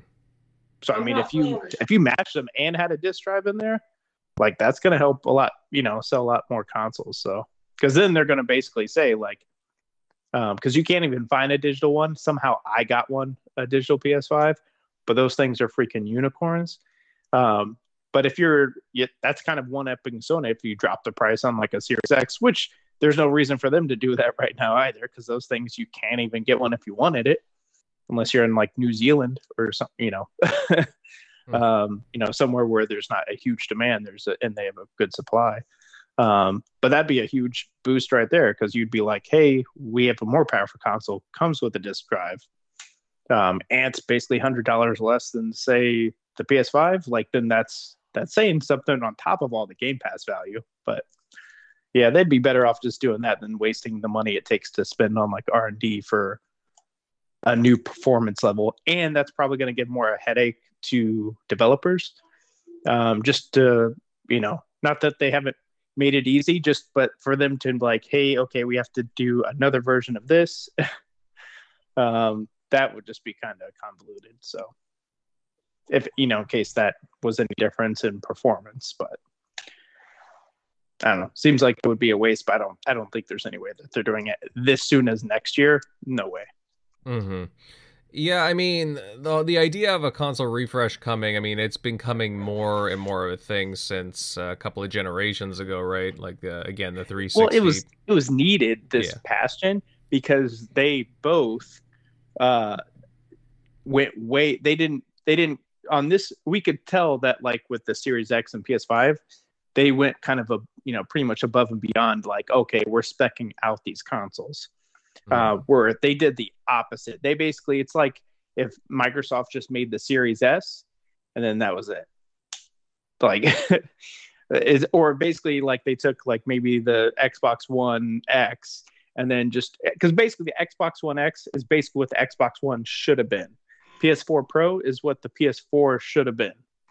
But they went really, like the second Xbox One and the PS4 dropped, those base models, the day they dropped, they were way behind like PCs at that time, and not near as much ahead of the other consoles like 360 and the PS3 as they should have been. So, yeah, and that's why they had to do those refreshes. Like those things were not that far advanced over the other two. So, yeah, I remember the conversations when they first dropped. It's like the games look cool, but yeah, the hardware was a little underwhelming to say the least, like you're saying. Let's see, Centurion, buddy, I would love to hear your thoughts on this because, again, like I was talking about with Shock here, you know, a refresh, you know, isn't out of the ordinary nowadays, and I could see them happening a little more often, especially with the talk that we're having here. But do you think that we would get this one so soon, especially, you know, in the current global situation we're in, or is it just like, or is this just kind of a load of BS? So what do you mean, like a load of BS? As in, like they're never gonna do a refresh, or? Well, no, just like the claim from this YouTuber that you know, hey, they're gonna have a refresh based on his, you know, the sources that he has, that it's gonna be happening next year. Do you think that's way too soon, or is it plausible? I think that's way too soon. Way too soon. We are having a difficult time getting consoles into people's hands, no matter what side of the fence you want to be on, what your preference is in gaming is. I remember for a while there, Nintendo Switches were even scarce. You still have to kind of look around for them now. The demand right now is so heavy. I think it would be a very bad time to try to refresh the console. I think you'd rather first make sure that consumers are able to get their hands on them, because there's also a big problem with scalping, in my opinion. But the big nail in the coffin for me on the whole conversation, which made me chuckle, was because I hate to kind of be what I do for a living. I do deal a lot with manufacturers over in China. I actually can name off a couple names right now to prove it, but so to put it out there, one cargo container from one of the companies I deal with costs $17,000 to just put it on a boat and bring it over to the port of entry in Los Angeles. They were subjugated to a 25% invoice, value of invoice. Basically, whatever they declare that container is actually worth, they have to pay 25% to U.S. Customs to allow it to come in. And by the time they were done, this cargo container came out to like $28,500. And that was just shipping. Ooh. That didn't include the value of the materials inside it. Right now, shipping is at an all-time high. Getting things moved around the world logistically right now is a complete nightmare, let alone sourcing materials. I don't think PlayStation started nixing the heat sink to be vicious. I don't think they did it to cut corners in a way. I think they were also put in a situation where the materials needed for making this heat sink as large as it was, somebody probably said, hey, we can do this, we can do that, and we could cut back on these materials, because let's put it this way, plastic and other stuff is easily made, when we're talking about heat sink materials, copper, aluminum, gold, even more exotic materials than that, it becomes really difficult to source them, especially in large quantities right now. And that's where to sit down and say, I'm going to make a more high-powered console, and let's also put it in. Microsoft doesn't do anything simple. They are very well known for creating custom hardware to do what they want to do. So the redesign would definitely involve something along that thinking as well. So they would also have to have all these materials in place, and they would also have to somehow know that the cost of this is at an all-time high. I think these console manufacturers right now are just trying to wait until it stabilizes, so that way they can somehow let's just put it this way. When they started making these consoles, it was before the pandemic. And all of a sudden, the pandemic and a whole bunch of things started happening, and cost of materials, labor, all sorts of stuff started skyrocketing. And we saw the cost of everything go up worldwide, and the cost of game consoles stayed steady. They absorbed a lot of that cost that went for the skyrocketing of materials and other stuff. And I really do feel that right now a redesign would be a bad idea because they should just wait until things stabilize. What I've heard, things, at least in the shipping world, will stabilize sometime after February of next year. Yeah, and that sounds about right to me too, because it's gonna take a while before everything gets a little more settled, more organized, and yeah, I mean, look at all the chip shortages alone, right? So yeah, Well, it gets worse. Like, yeah, now the chip shortage, like everybody, like the chip shortages. It's not like the place where they're manufacturing these chips is across the street from the hole in the ground that they're mining this stuff out of. They're not just like passing it over there. There's a large logistical thing that has to take place for materials to get from the mine to the manufacturer to create the part, and then it goes out to the other manufacturers to go into their products. And I mean, it's at a snail's pace right now. Right. No, that's an interesting. No, that's some good insight, especially with your job there, Centurion. I'm glad you mentioned Sorry, that. I'm not trying to go off on a tangent. That's why when I saw that, I was like, yeah, if they love just setting money on fire right now, like, sure, yeah, throw a lot of money at a situation that regretfully you're just waiting for it to normalize. Well, all right. Well, it seems like again the show is building a consensus that, yeah, I don't know, it's looking like it's not likely that this is real. But Kid Smooth, I'm curious about your take on this with this whole console refresh already. Do you think that we could see one like coming that soon, or is this just kind of a big giant Yeah, lie? I'm not lying. I mean, this was more his law is dead. He's been wrong more than he's been right. It doesn't make sense at all. It's still hard to get a PS5 and Series X as in their current existence. So where are they going to get these parts? Where they're going to get, like, if they can't mine the original stuff? Why? It doesn't make any sense. I don't. And you think about what the Xbox Series S was targeted for, the price point, and introducing a powerful, weaker Series S, a more powerful but still weaker Series S. Who are you targeting with that? What will be the point? And remember, and I feel the rumor has it that Xbox was having a tough time determining, whether to do a Series S itself. I'm not sure it would serve any purpose. Do I think a PS5 Pro will probably happen? Maybe. Do I think a Series X2 and Series S2 would happen? I think those would be the actual next gen consoles. I don't think we're going to get your typical next gen refresh for the simple fact that these consoles are current. They're like the tech that's in them. They're not behind anything. They're already they're like current. Like, this is the first time we had like both consoles are targeting like new hardware from AMD. Like the stuff that's in these consoles came out the year the consoles came out. They're not like using like stuff that's been out for, like, I think the Xbox One and PS4 was using 2010, 2011 base like stuff at that point.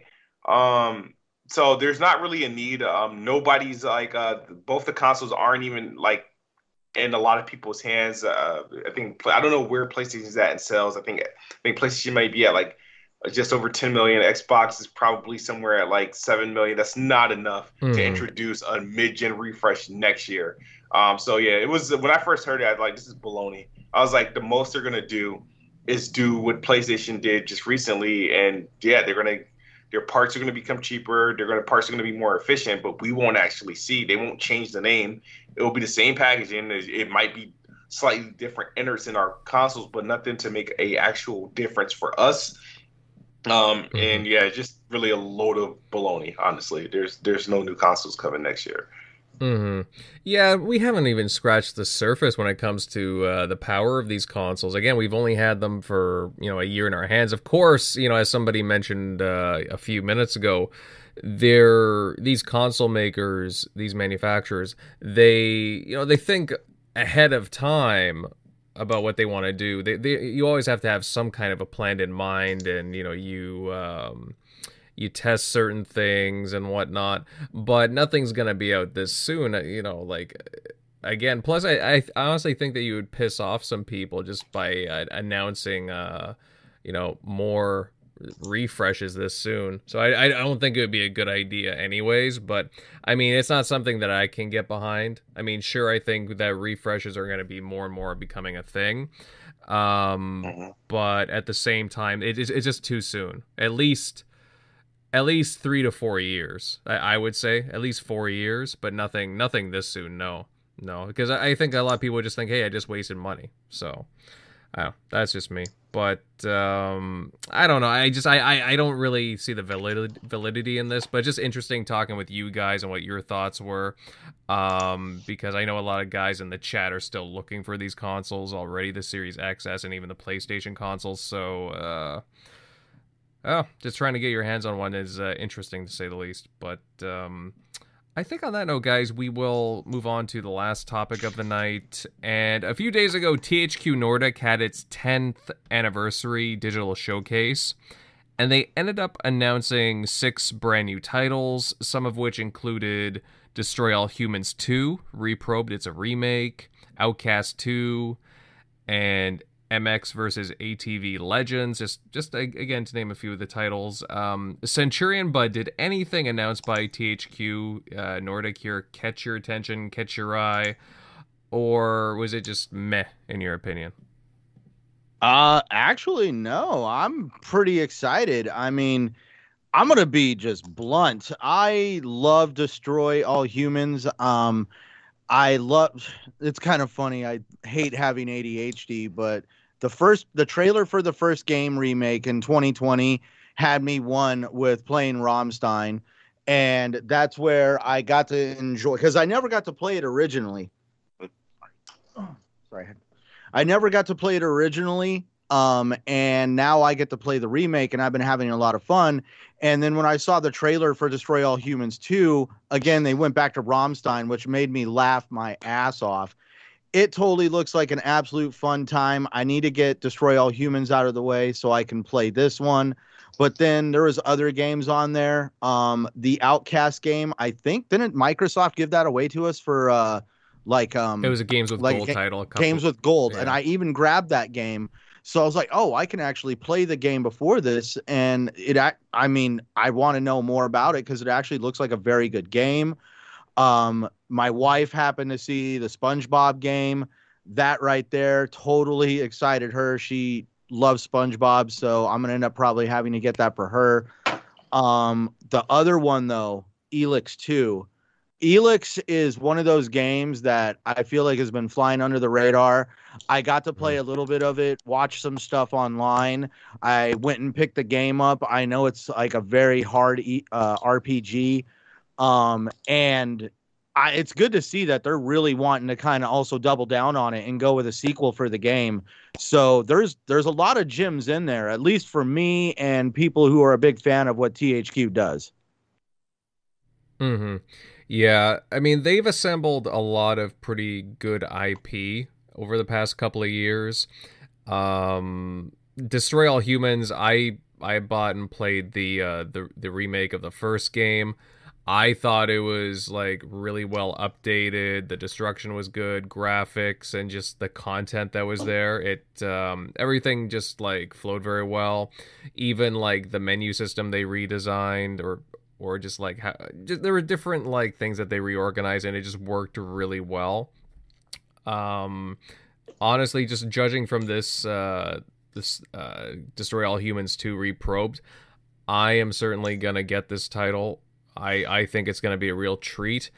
I don't think it set a release date. I want to say next year, but it's on the new consoles, so on Unreal Engine 4, so it should look beautiful. Outcast 2, I mean, this is a sequel to a beloved game from, like, again, years back. Like you said, Centurion, Microsoft had given away the first game. I think it was like a remaster. and I thought it was all right. It didn't really blow me away, to be honest, but it was okay. But this is supposed to be an open world third person game. The non-linear story aspect with like a dynamic plot system really caught my eye. So I'll be curious to see where they go with this. And yeah, I mean, I don't know. I thought it was pretty good for what they announced. Again, not everything's gonna catch your eye, but I thought they had a good assembly of games. Pong Buddy. I don't know if you caught anything that THQ announced. I don't know, what's your take? Did you like anything they showed? Oh yeah, absolutely. I'm a huge Embracer Group is one of my favorite publishers. So what they've assembled over there is the greatest collection, almost 300 IP strong now, obviously including THQ and all their stuff, of double A games, of classic IP that has cult followings like Time Splitters, right? That's a big one for me that they're bringing back officially. So I love THQ Nordic, and I love what they do. I know some people were disappointed that they didn't show Darksiders there. That's going to be coming. They've got 42 titles in development right now, and they've got 28 more to show because they only showed us, they've only announced 14. So plenty more to come from THQ Nordic. But this show specifically, Destroy All Humans 2, absolutely. Destroy All Humans is a great game. Fun, enjoyed it back in the day. I fooled around with the remaster. They did an incredible job, like you were just talking about, Invader, with the remaster. I thought it's gorgeous, just really well done. Mm-hmm. That's how you like to see remasters done. For me, that one right out the park hit me. Outcast 2. Played Outcast 1 on PS4 when it was launched. I know it was gigantic on the PC. It was kind of like open world before open worlds were a really huge thing, and they tried a lot of new stuff that other games kind of took from it. And so when I played it on the PS4, I was kind of like you. I was like, hey, this is really cool, but nowadays, it's been done so much, like it didn't blow me away. Like I said, I thought there was really some cool ideas in there. So I can't wait to see what they do with Outcast 2. To be honest, this title's got me interested. I want to see where they go with it and what they bring to it this time. And obviously, just being on current gen, I can't wait to see, how much better it plays as a sequel than the original did when they brought it over. So for me, that one as well. And then, much like Centurion, Elix 2, that's huge. Again, I just said I'm a double A lover. Okay, I know some people, take them or leave them. Some people just absolutely despise it. Whatever the case may be, I play games that people consider junk. Okay, I play games that are 60 Metacritic because I don't care. Right, if something interests me, I'm going to play it. Elix is very, very good. It does have that double A quality, so there are issues with it. But from the standpoint of it coming from a smaller studio, the world building, the characters, awesome job. And some of the ideas, the different classes and skills that you can use in that game give you a completely different playthrough. I still have to beat the first one. I'm working through it. But now that they announced Elix 2, I'm even more excited to finish that one off.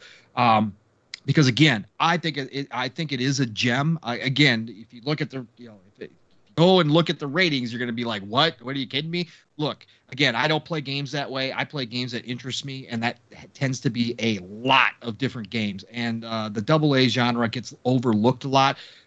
So I'm just happy to see.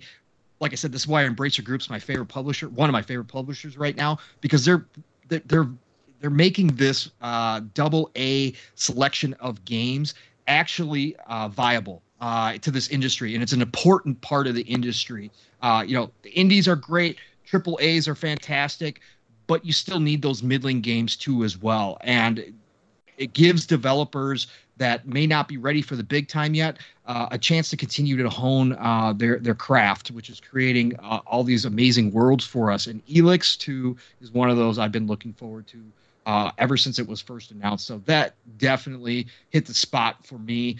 And again, I don't PC game, but I always like seeing the RTSs and that kind of stuff. So Expeditions Rome, it was fascinating to watch that game as well, and how much detail they're putting into it. And, the decision making that they are talking about that they've put in that game is top tier. Now, whether or not it works, we'll have to wait and see, but it's top tier. Like they're talking about some small decisions that you make through the story that are going to affect you down the road in many different ways. I can't wait to see that because I love when developers try to do that within a world. So yeah, no, this was great to see. Again, I can't wait to see more. Waiting on the Time Splitters reveal. It's very, very, very early. They also picked up Kingdoms of Amalur IP, so I'm assuming they have designs to bring that back as well. Huge R.A. Salvatore fan here from a writer standpoint. Loved that game back in the day. The remaster was terrible. They didn't do anything, so for me that was a disappointment. But now that this is underneath THQ Nordic, I can't wait to see. I hope they do a sequel, a proper sequel or a spin-off or something of that game, because that game was underrated when it came out. Again, it didn't hit when they remastered it because they didn't do really much to it to bring it up to date. Had they done it, I think it would have captured a new audience, but they didn't. So we're here. But I can't wait to see what they do with that. They also picked up Carmageddon. Carmageddon was a fun, just fool around with game back in the day. They picked up that IP as well. So I'm assuming, again, that's part of these plans, these 42 IP that they have in development right now. So that would be cool to see come back to. So yeah, no, exciting times, man. I love these shows. Shows are awesome. Well, yeah, and like you said, just to add on to that, it's like they have Remnant, the Biomutant developer as well. Yep. And what else? Oh yeah, Embracer acquired recently a whole bunch of smaller studios like Ghost Ship Games, which did Deep Rock Galactic, 3D Realms. Yep. Yeah. And oh man, they got Gearbox now too, so which is crazy. Well, yeah, it's absolutely insane. So I mean, 300 IP, nearly 300 IP. That is a huge catalog. Would you say that? Okay, it's THQ Nordic, but like Embracer is becoming a big player in the industry. Oh yeah, absolutely. That's why they're gobbling up all this stuff, right? Again, the AA market, and again, Gearbox aside, they do have some bigger stuff in there, like you were talking about. But like a game like Biomutant, right? That's a AA game, right? It's from a small studio, unknown studio that came up with this fantastic idea, that turned out to be, and I know, again, people are divided on that one as well. To me, it's one of the better games that have come out recently. I love Biomutant. I love what they did. But yeah, I think Embracer Group is a power player because they are gathering up all this IP that may not necessarily be like, oh, wow, imagine that, they got this. But at the end of the day, if they actually have a developer make a great Time Splitters can find a place. It's unique enough, especially if they do it like the originals, right? It's still unique enough to carve out a niche. And that's what Embracer Group looks to be doing here, is filling in all the spots that aren't absorbed, that aren't filled by the AAA or by the indies. They're filling up all these spots. We saw so much of this stuff in the 360 PS3 era. We saw so many good AA games come out of that era. And then last gen, not so much anymore. But now that the industry has gotten so healthy, a group, a publisher like Embracer Group can come in, gather up all this great, again, not the biggest IP ever, but gather up all this old nostalgic kind of IP, get developers on it, produce it, and it's going to find a home in a lot of players' consoles. And I think that still has relevance today. Think about the deals that, if you're Xbox and you're sitting there with a service like Game Pass and you've got some dates to fill in, it's like a one-stop shop to go to Embracer Group and say, hey, what do you got coming up here? What can we get for Game Pass? We need something this month. We need something to get in here. Show us your list. What do you got coming up? It's like a menu. It's like a smorgasbord over there. So you can just order off that list. I think this is fantastic for the entire industry. I love seeing this. And like I said, I can't wait to see what else they bring us. So. Yeah, absolutely. Kid Smooth, did you like anything that THQ Nordic showed off? Honestly, I completely missed the showcase, but I'm familiar with like THQ and all their stuff. Honestly, I haven't really been the biggest fan of any of the things that they've done lately. I like the throwback THQ and whatnot, but like I know they have a whole lot. I mean, talk about everybody complaining about the acquisition the Xbox make, but THQ Nordic and Berserk, they've done crazy amounts of acquisitions, and I feel like they're responsible for the AA game market. But the thing is, there's nothing but when I come across a Nordic game or something like that, there's nothing really that really sticks out. I know they have some classic IPs that belong to, I think THQ originally owns Dead to Rights, right? I mean, that would be a nice, remake or remaster I would love to get my hands on.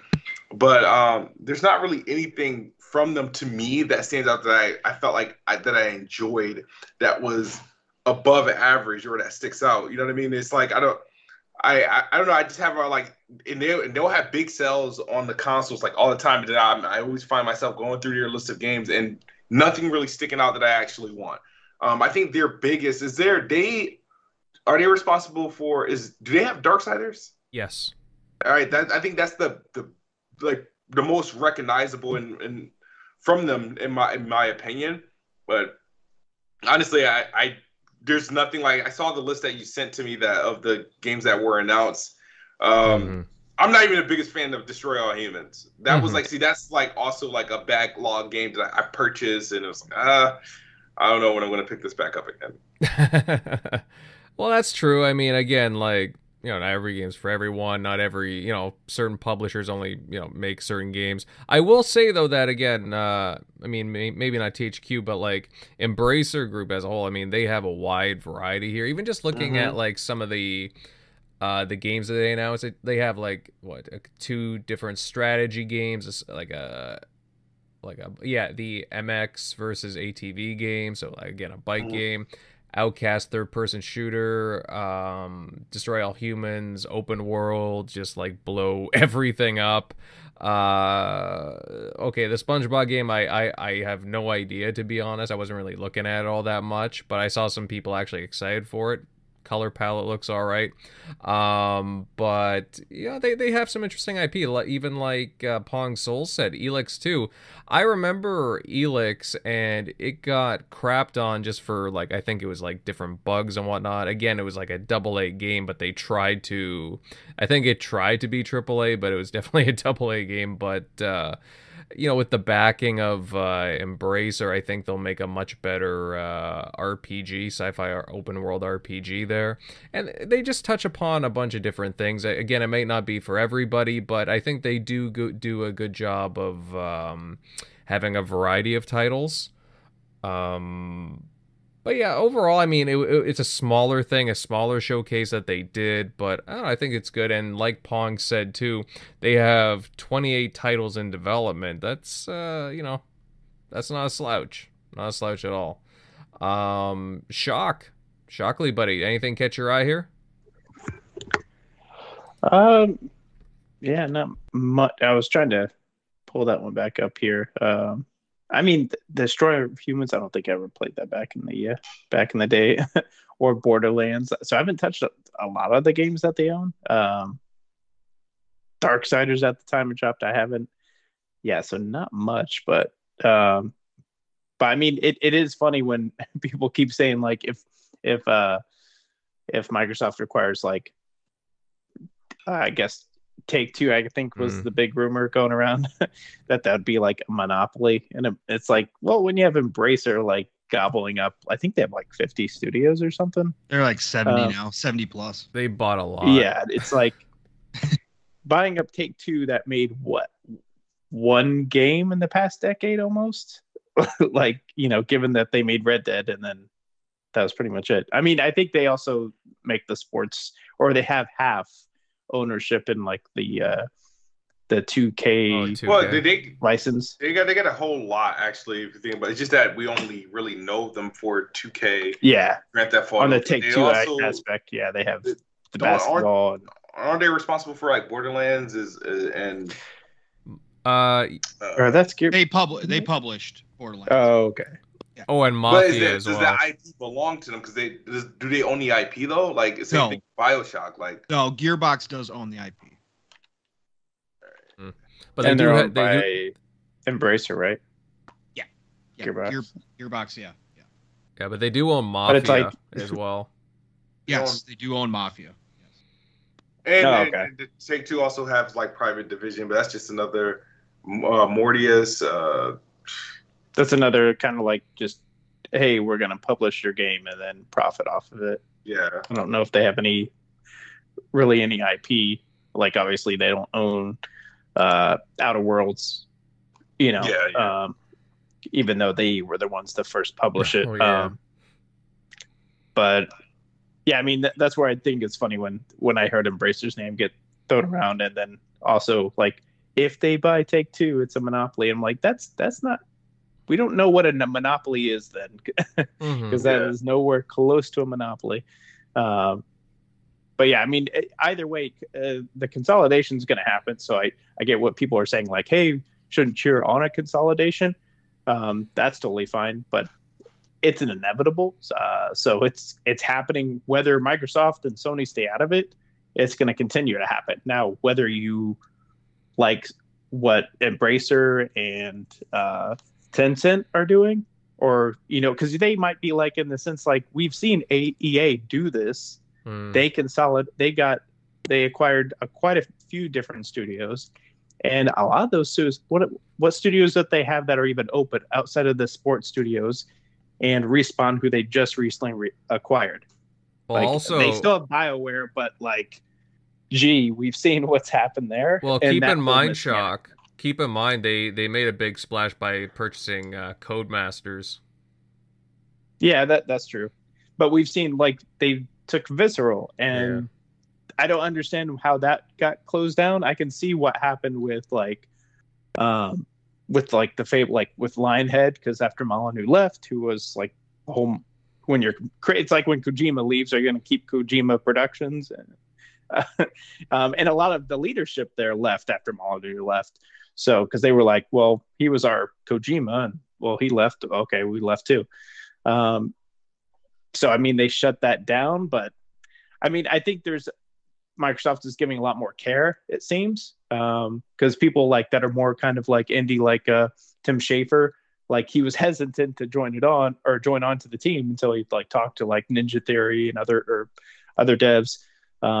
Be like, oh, okay, Microsoft's different, because he's worked with Microsoft before and things didn't go well back then. That's when he was making, I think, the first Psychonauts, which was, I believe Psychonauts was the game. It was supposed to be exclusive. And then Microsoft said, yeah, we're cutting the funding on it. And then he had to go, I think Majesco funded the rest of it to finish the project. And then it was a multiplat for PS2 and Xbox. So like, there's kind of that old guard, which like how old Microsoft, or like how some of the other publishers in recent years, like EA, have handled that will continue to gobble up things. Or on the Activision side, we've seen how things have. So do you want all these other companies to buy them, like Ubisoft, who now thinks, hey, screw single player games, every game's going to be multiplayer, whatever, they're all going to look the same. Like, we like the Division, but hey, let's make all of our games like that from now on. It seems like where they're headed. So like, you have all these other companies that are going to just be looking at focusing on the monetarily like profiting off the games, which Microsoft's totally going to do as well. But they don't have to rely on it so much where like EA has to make money off this project. If it doesn't hit, they don't have another revenue stream, where that's not the case with Xbox. They literally have, hey, we're going to draw you into our ecosystem. Cool. And we don't have to necessarily, we can release a Psychonauts 2 and not have to fill it with microtransactions and all these loot boxes and things that we feel we have to make money off of. Because guess what? Now that you're in our ecosystem, you're going to spend microtransactions on a ton of other stuff in our store.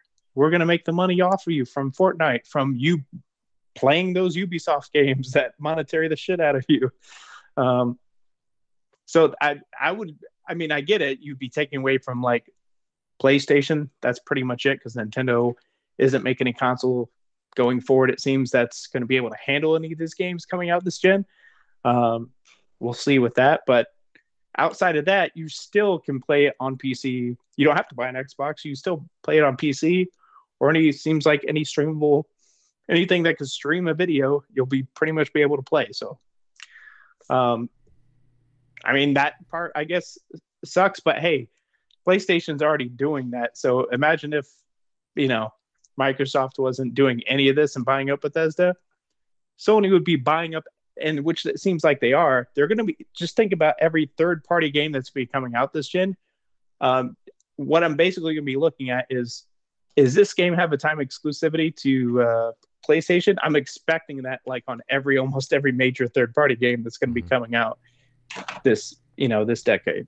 It seems like they went after Starfield, and I guess probably Todd Howard and them were probably already in talks with Microsoft of like, is that the better deal? Or because I'm sure if they didn't go with Microsoft, that game would have been time exclusive too to PS5. So yeah, both are playing because I heard people saying Microsoft was scummy if they'd buy that, but it's like the PlayStation's not scummy for like, I get it, time exclusive existed before, but I mean they're like shotgunning the whole shit. They're like locking down everything possible from here on out. Mm-hmm.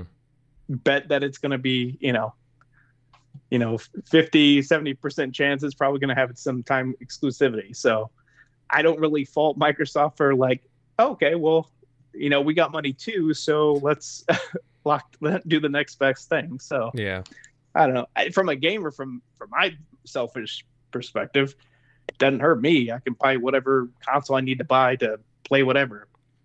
Totally fine with Sony locking down Spider-Man because they gave us the best Spider-Man possible. All those other Spider-Man games were, somewhat forgettable. So, right. Hey, it is what it is. So, yeah, I don't know. But just interesting though, Shock. Like again, all these, these different publishers are really gearing up. I'm happy to see again THQ Nordic being aggressive in their own way as well, and hopefully we get to see some more of their titles. Again, they got 28 titles there. Everybody's loading up. And I guess that's, shows a very healthy industry. And I'm just really excited about like all, more games coming into our lives, to say the least. Okay, guys, I think at this point we'll start to sunset tonight's show. And I guess a wicked show tonight with my wonderful panel. We talked about a wide range of things from Deathloop, the NVIDIA database leaks, and much, much more. A really fun time overall. Of course, a huge shout out to the crowd this evening. It was great seeing everybody here tonight. Some new faces, some regulars, just overall great. It's always great to have you guys here. And if you enjoyed the discussions tonight, then consider leaving a like, subbing to the TXR channel, and hey, you know what? Share this out on your social media of choice, whether it be Twitter, so on. Just go for it, guys. Now let's go over to the outros and start off with our wonderful, wonderful guest this evening, Kid Smooth Buddy. Hey, it was great to get you on here finally. We've been meaning to have you on for a while, and again, it was just great to hear your opinions on Deathloop and more. Where can everybody follow you at? You can follow me on Twitter at KidSmooth, KIDSMOOVE. You can also follow me on YouTube. I should have some videos coming out soon. Some videos for related to Deathloop, Psychonauts 2, and some other upcoming games. But whenever please do. Thank you guys for having me once again. Hopefully I get you guys on the podcast I actually host. Because I know you guys know me from Weapon World, but I do host a podcast every Wednesday, Planet Xbox Podcast. So it's another like Xbox based podcast as well. So, but thanks again for having me. Yeah, of course, and everybody check out his details for sure. Moving on up here, Pong Soul Buddy. Hey, really enjoyed your takes. It was great having you on again. Again, your knowledge is very in depth, and I like your perspective. Where can everybody follow you at, my friend? Oh man, appreciate you so much for thinking of me and getting me back on here, man. Love what you guys do here, Kid. It was great to be on a show with you again. Always love your opinions and what you got going on as well. So this was fantastic. You guys find me Pong Soul everywhere, Xbox, Twitter. Find me obviously Tuesdays over on Mr. Boomstick's channel, Double Barrel Gaming for Xbox Factor Podcast at 12 p.m. Eastern. And then Friday nights, Xbox Ultimate over on Fun Speculations channel with AKA Mav. and the Magnificent Seven over there, 9 p.m. Eastern time. And then Saturday mornings, the Living Split Screen. My brother from another steel, Rain, and I rocking out every Saturday morning, 10 a.m. Eastern. So find us there. Split Screen is all one word. And then Saturday nights, the Shop Podcast with PTK Blam and the crew, 9 p.m. Eastern over there as well. But again, appreciate the invite. Love speaking with you guys. Centurion, Shockley, awesome to be here with you as well. And can't wait to get back on. But man, play what you love what you play. It's the golden age of gaming, and we will talk to you all real soon. All right, good stuff, bud. Good stuff. Moving on over to the TXR regulars, Shockley, buddy. Hey, good stuff tonight, as per usual. Where can everybody follow you at? Yeah, as always, you can find me at Shock Nero on Twitter, Easy Shock on Xbox Live. But yeah, thanks for stopping by. Looking to probably get into finish that Tales of Arise. If you played Final Fantasy VII Remake, it kind of has that style combat. So that one's pretty cool. But man, did they have some crazy microtransactions in that game. But that's Namco Bandai for you. So anyone that's played the recent DOA their live game knows what I'm talking about. But yeah, thanks for stopping by. Interesting. Yeah, I gotta check that out since it's on Game Pass. And next up, Centurion, buddy. Hey, always good commentary coming out of you, pal. Where can everybody follow you? Yes, it was a great show tonight. Thank you to both our guests showing up. And definitely for those who want to find me, please follow me at Centurion1307 on YouTube, Xbox Live, and Twitter. You can find me every Saturday night on the Shop Podcast, kicking it with PTK Blam and my brother Pong Soul and the other great gentleman over there. And also you can find me right here every Sunday night with all these amazing gentlemen right here on the TXR Podcast. Too kind, my friend, too kind. Well, you know what, to round out the group, this is Invader, and you guys can follow my content over on YouTube at Invader Gaming. I'm also on a whole number of different content creation sites like BitChute, Minds, and so on. Follow me there under the same name, Invader Gaming. Great time tonight, folks, and we look forward to seeing you all here next Sunday. Until next time, later.